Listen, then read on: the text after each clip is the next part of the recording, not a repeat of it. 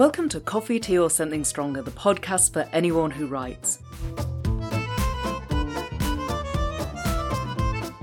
I'm your host Claire Lynch, and in this episode I talk to BBC presenter Jamie Robertson about how to craft a compelling business story, how to structure it, how to illustrate it, how to use numbers to back it up, and how to find the best angle on your story.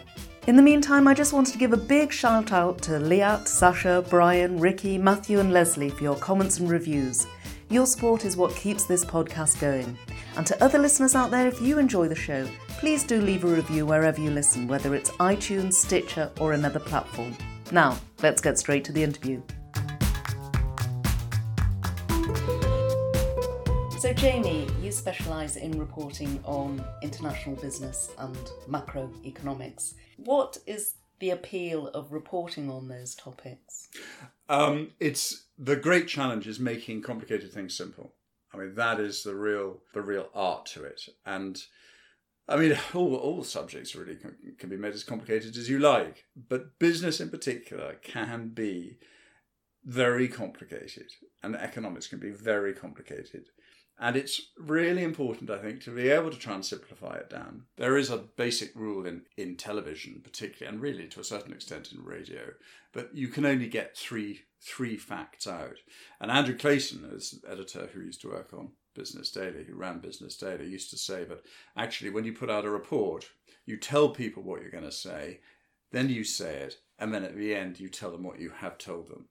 So really you have to reinforce things again and again in television and these news broadcasts. Now, in something like radio and in the longer format, you can explain things in more detail. And that means following through arguments, telling longer stories. It's still quite simple stories, but longer stories without getting too complicated. So what do you think is the secret to unpicking all that corporate jargon and tech talk that we see in so much of business writing? Well, the simplest thing to do is really try and imagine, and you do tell people to do this when they're sort of starting out. You tell people to imagine you're stuck at a dinner party or a social engagement with your antique aunt, and you're trying to explain to her something about, say, the financial crisis or about bond yields or something. And you'd say, this is what I got to do. I've got to explain it to Aunt Marjorie, and that's the way I got to do it. And you try and break things down into the most simple terms. One of the key things is you don't mention any numbers, or at least if you do, you keep them very, very simple. So you round numbers up. For instance, if something, Marks and Spencer's has made £5.2689 million profit or whatever, you say it's made just over £5 million profit. You round things up because people cannot take in, when they're watching television or listening to radio for that matter, they can't take in more than one or two numbers. They really can't. I mean, I can't. I don't know how anybody else can. It's not possible. Numbers should be used as a backup to a fact. You explain a fact. You say, Marks and Spencer's profits have dived this morning. I mean, you say they're down 20%. But the number is backing up a fact that Marks and Spencer's has got problems.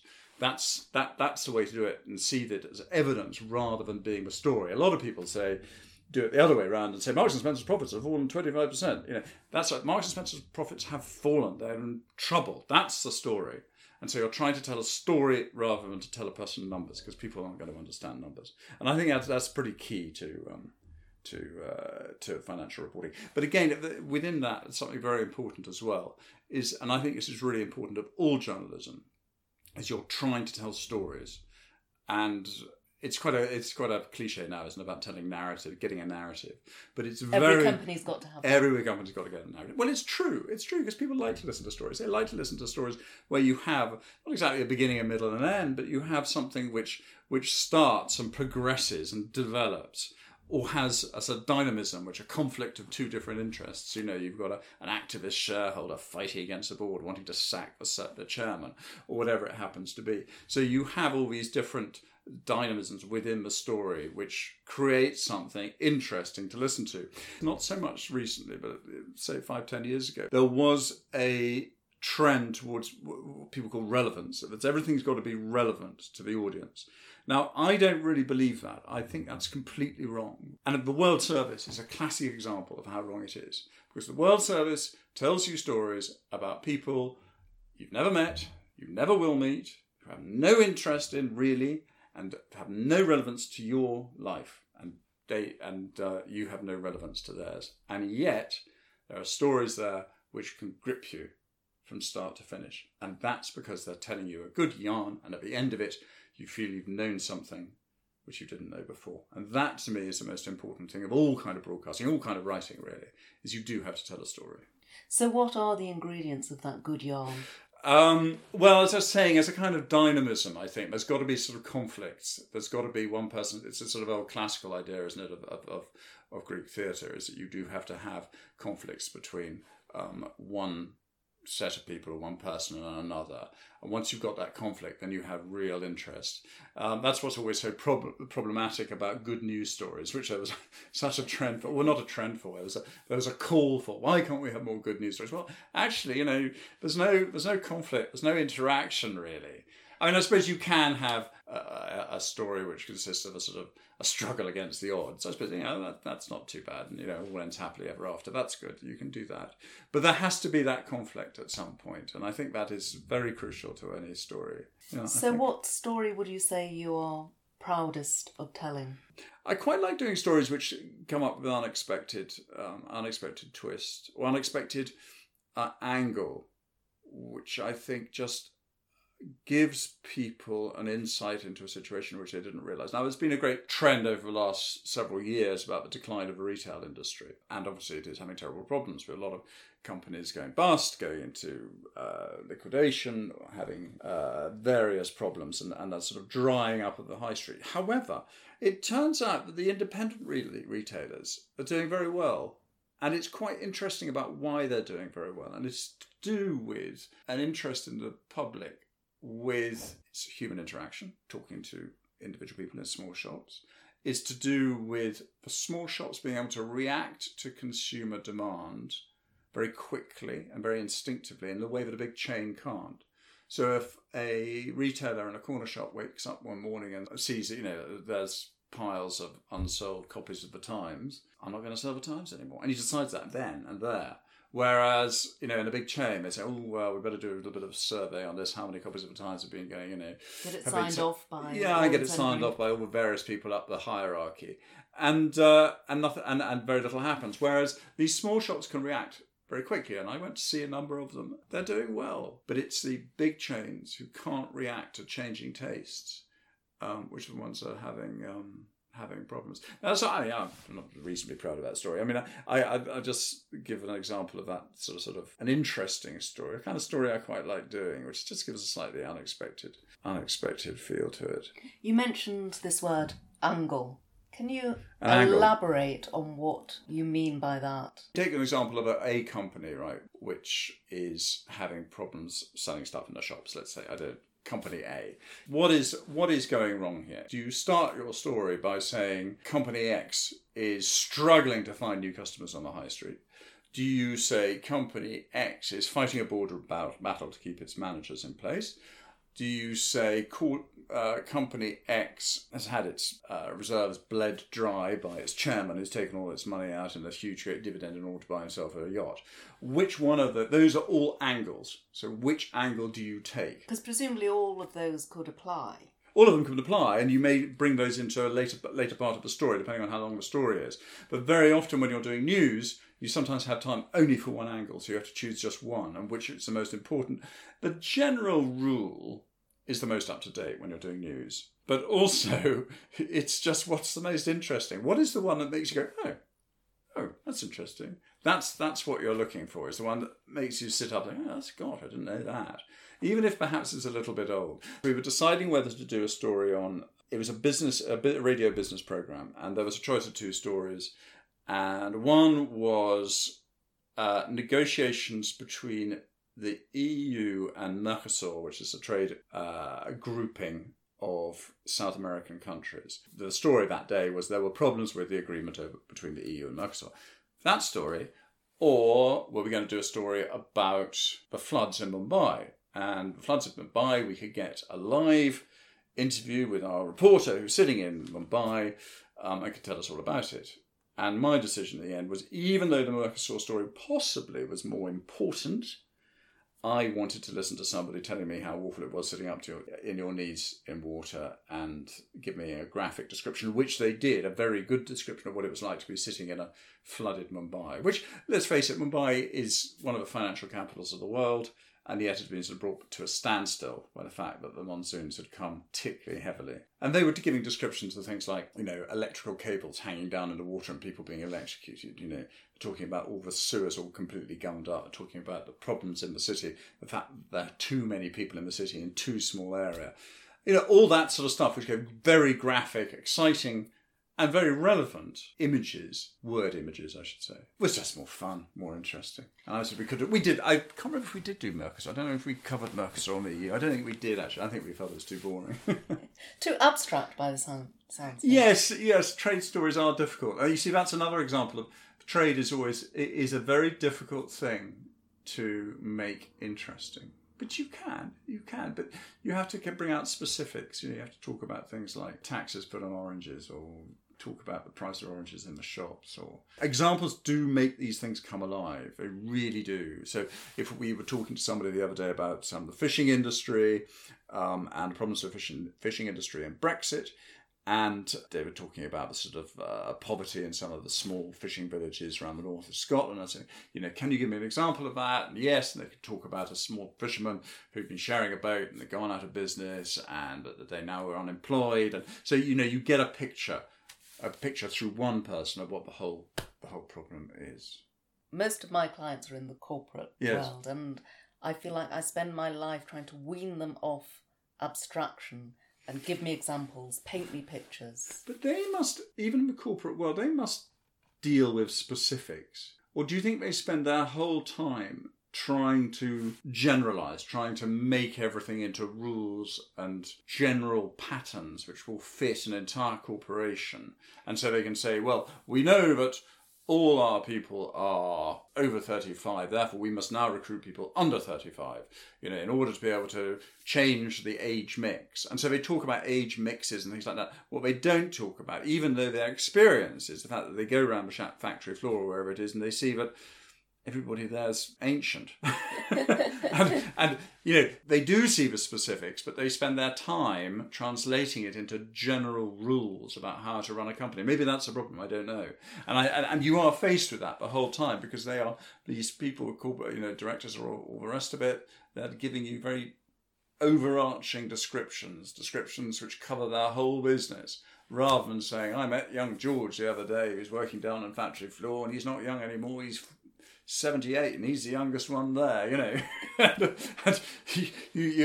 that's what he should be saying, and that's what he's seen, but that's not what he tells you, because he wants to make big, all-encompassing statements and rules, which is how his business works. His business works by making rules. Like, we must only employ people under 35. That's our new rule. And he's gone away, he's moved away from noticing the specifics onto making general rules which he can follow and his workplace can follow, which is only employ people over 35, or under 35. There's a safety in that. There's a safety in that for him, yes. Yeah, and also it's a way you run a business, I suppose. You make up these rules. You can't run a business by just, looking at individuals and individual situations. You have to look, what are the rules here? What are the trends? What are the general sort of condition of the factory? I suppose it goes back to that point about the difference between the chains and when I was talking about that retail story. In the retail, the small businesses can see on a day-to-day how his writing paper is selling, or his newspapers are selling, or he sees each individual thing, whereas the big chain doesn't. They think in very general terms. They think, yes, well, across 40% of our shops we've got the Times is only selling, is not selling at all, but the other 60% it is selling, so therefore we're going to keep the Times, So they've established a general rule. They don't look at specific examples anymore. And I think that's the problem. When you're reporting on it, what you want to do is to pull them back to give individual examples. individual pictures, work images, which then can be seen by the audience and can make the audience understand a bit better what's going on.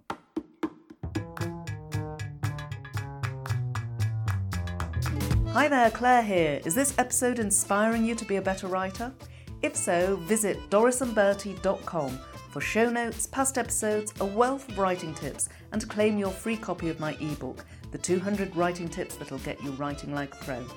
And if you're enjoying the show, remember to subscribe and leave a review wherever you listen. Back to the interview. Can you tell me a little bit about a typical working day? One of the things you have to understand about most news is it is a processing industry.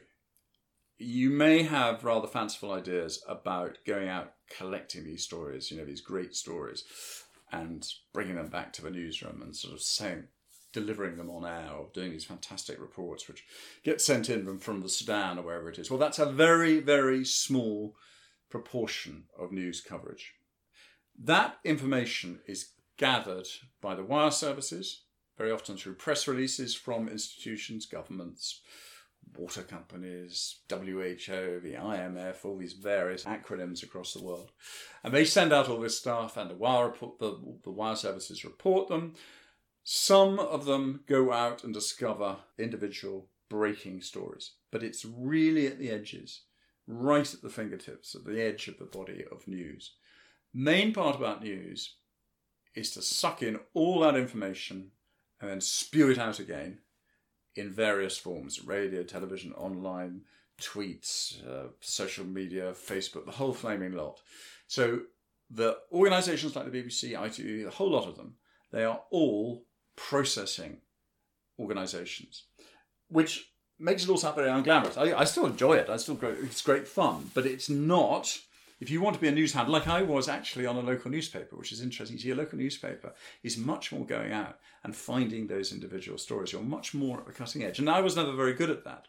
I'm much better as a news processor, somebody who sort of sits there, looks at all the stories, weighs up which one's interesting, which one's not, rewrites it, changes it. I mean, you have all these different writing styles which you'll produce in order to be able to present it to the public, either on radio, on whatever, television, or whatever it happens to be. Radio is interesting and different. The writing is more imaginative, it's looser, more conversational, because all you have is the words and the tone of your voice. And I find that the most exciting form of writing, because it's more demanding of your imagination. You have to come up with these word pictures. You have to be imaginative. In the written word on an online piece, or in a newspaper for that matter, you have to be factual, you have to be very accurate, because people can go back and look at stuff again and again and check whether you've said the right thing. In television particularly, you're much more impressionistic. It's an impressionistic medium. You're giving an impression of what's going on. You're not being specific. Radio is a little bit of both. You do have to be accurate. People do listen very carefully to what you say, but they listen to how you say it. They listen to your tone, and your intimacy, which you have with that reader, is incredibly important, and that's absolutely vital. And that's a very difficult thing to get, and you get it through experience, and it takes a long time. And some people have it naturally, of course. But if someone wanted to break into broadcast journalism, what would your advice be? The thing is that the edges of broadcast television between all the different forms of media are blurring so much. You're right to call it broadcast journalism, but even so, it's not even just broadcast. It involves online, it involves writing. It is quite extraordinary, because I think when I started off, people imagined that writing as a form of journalism would disappear. And of course, it's not. It's just morphed itself onto online. And people used to think that's why they introduced 24-hour television, 24-hour news. They thought, 24-hour news is the way it's going to be. And of course, it's not. It involves the written word much more. And you get your stuff on your mobile phone. The sort of 5-minute, 1 minute, 2 minute little broadcasts. And it's written. underneath there because people don't expect you necessarily to listen to what you've got on your mobile phone. All the script is written at the bottom. So the written word is still as important as the spoken word, is as important as the visuals. So if you're going to get involved in broadcasting, if you're going to get involved in any kind of media, you really have to get across as much of it as possible. And it's so different in Monday. I mean, I went to television thinking this is where I want to be and this is where I'm going to stay. But, the world has changed and I'm sort of involved in all of it. Once I was doing something on the British Chambers of Commerce conference, standing outside Westminster, outside the Queen Elizabeth Hall, and you're sitting there, you're interviewing Sadiq Khan, who comes up and sort of you do him. And so that goes out live. And then you turn around and you speak into your phone, hold your phone up in front of you, and you will do a quick sort of talk into your phone. You'll tweet that or put it on Facebook. You will then perhaps do a radio interview, and you may even write it up for online as well.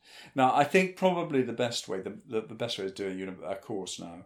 30 years ago, I'd have said go onto local newspapers or local radio or even local TV. Now I would have said, yes, do that if you can get in, but it's very difficult. But I'd also say try and do one of the really good courses at Cardiff or City or whatever. And there are quite a few of them now.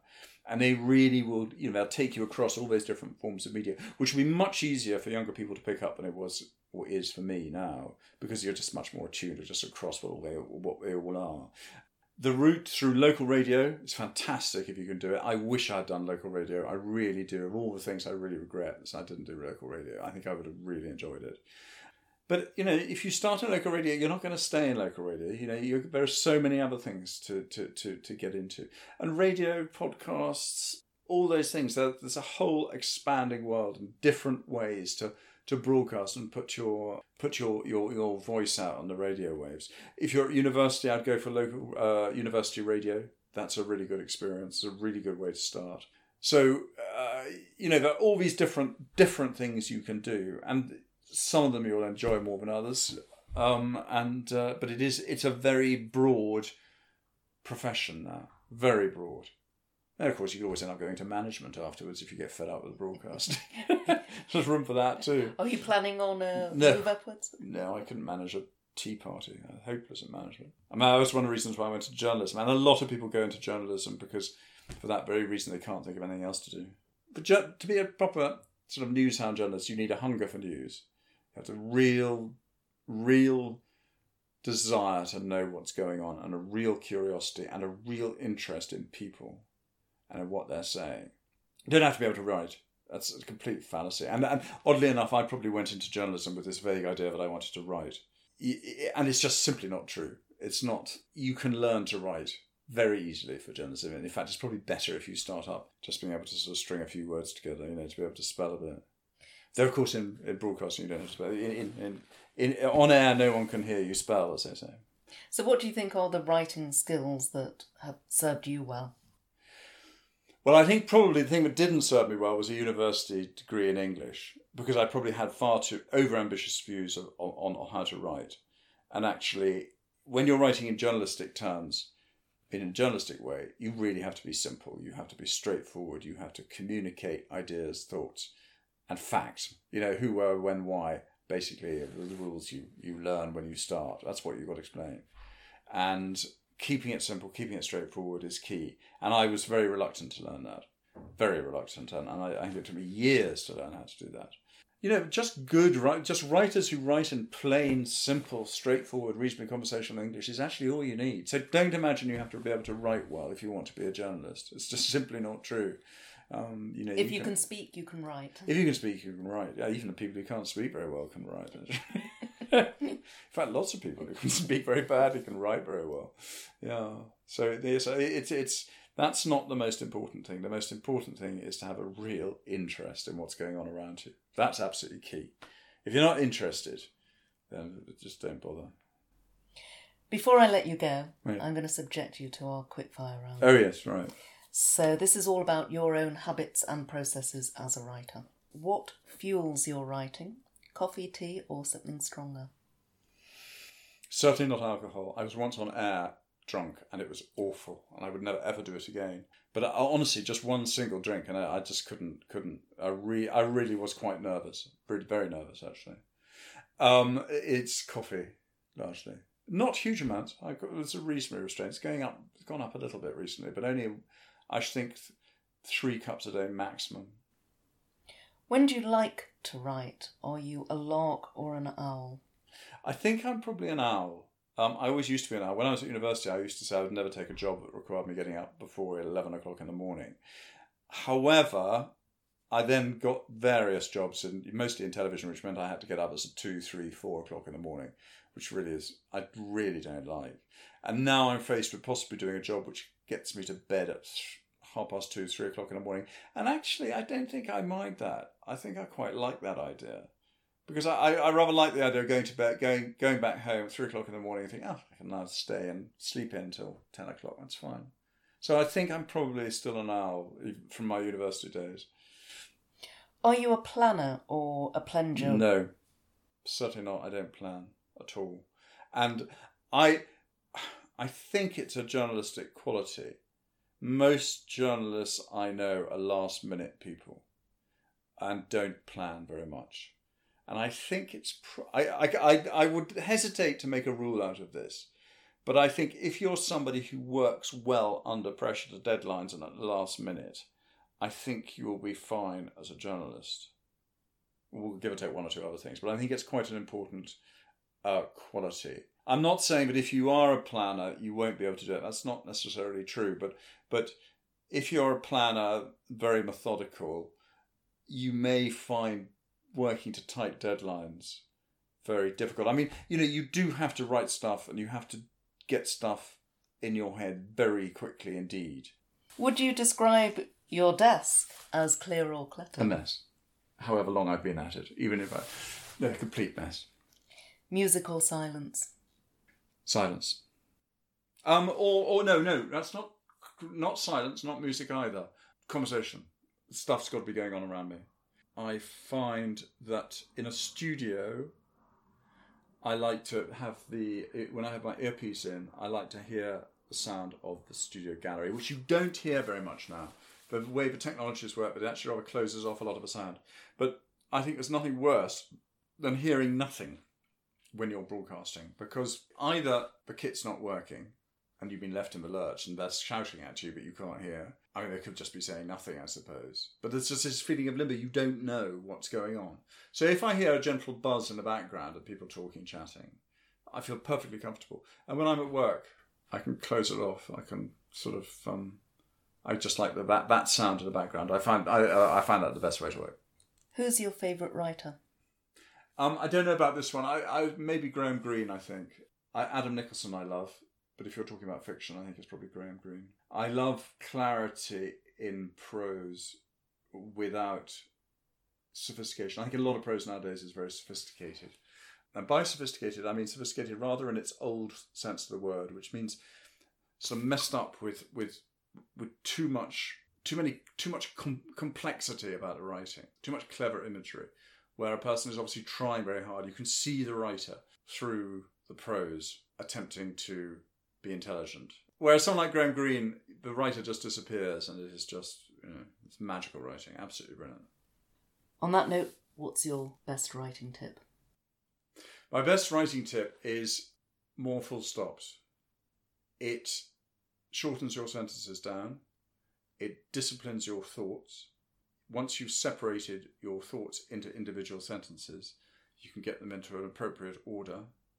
You can give your piece structure. And then if you really want to, you can take the full stops away later. But basically, full stops is really important. When you get into a mess with your writing and you can't get your thoughts sorted out and everything seems to be spiraling out of control, you put in full stops and it sorts your writing out. And the other thing for anybody who wants to really write rather than be a journalist, I would say you have to write all the time. It is absolutely vital. I knew a couple of people who were artists, a brother and sister. My sister was probably a better artist. And the other one was probably commercially more successful. But the commercially successful one every single day a little sketch pad in her back pocket and would be sketching day in, day out, day in, day out. Whereas sister actually, who was probably a better artist, didn't. But it was interesting as the other one was commercially successful, one who did that constant sketching. Not because they felt they ought to, because they just wanted to. They couldn't not, in fact. And I think if you want to be a writer, you have to love putting words down on a piece of paper, and you have to do it day in, day out, day in, day out. Jamie Robertson, thank you so much for talking to me. Thank you very much indeed.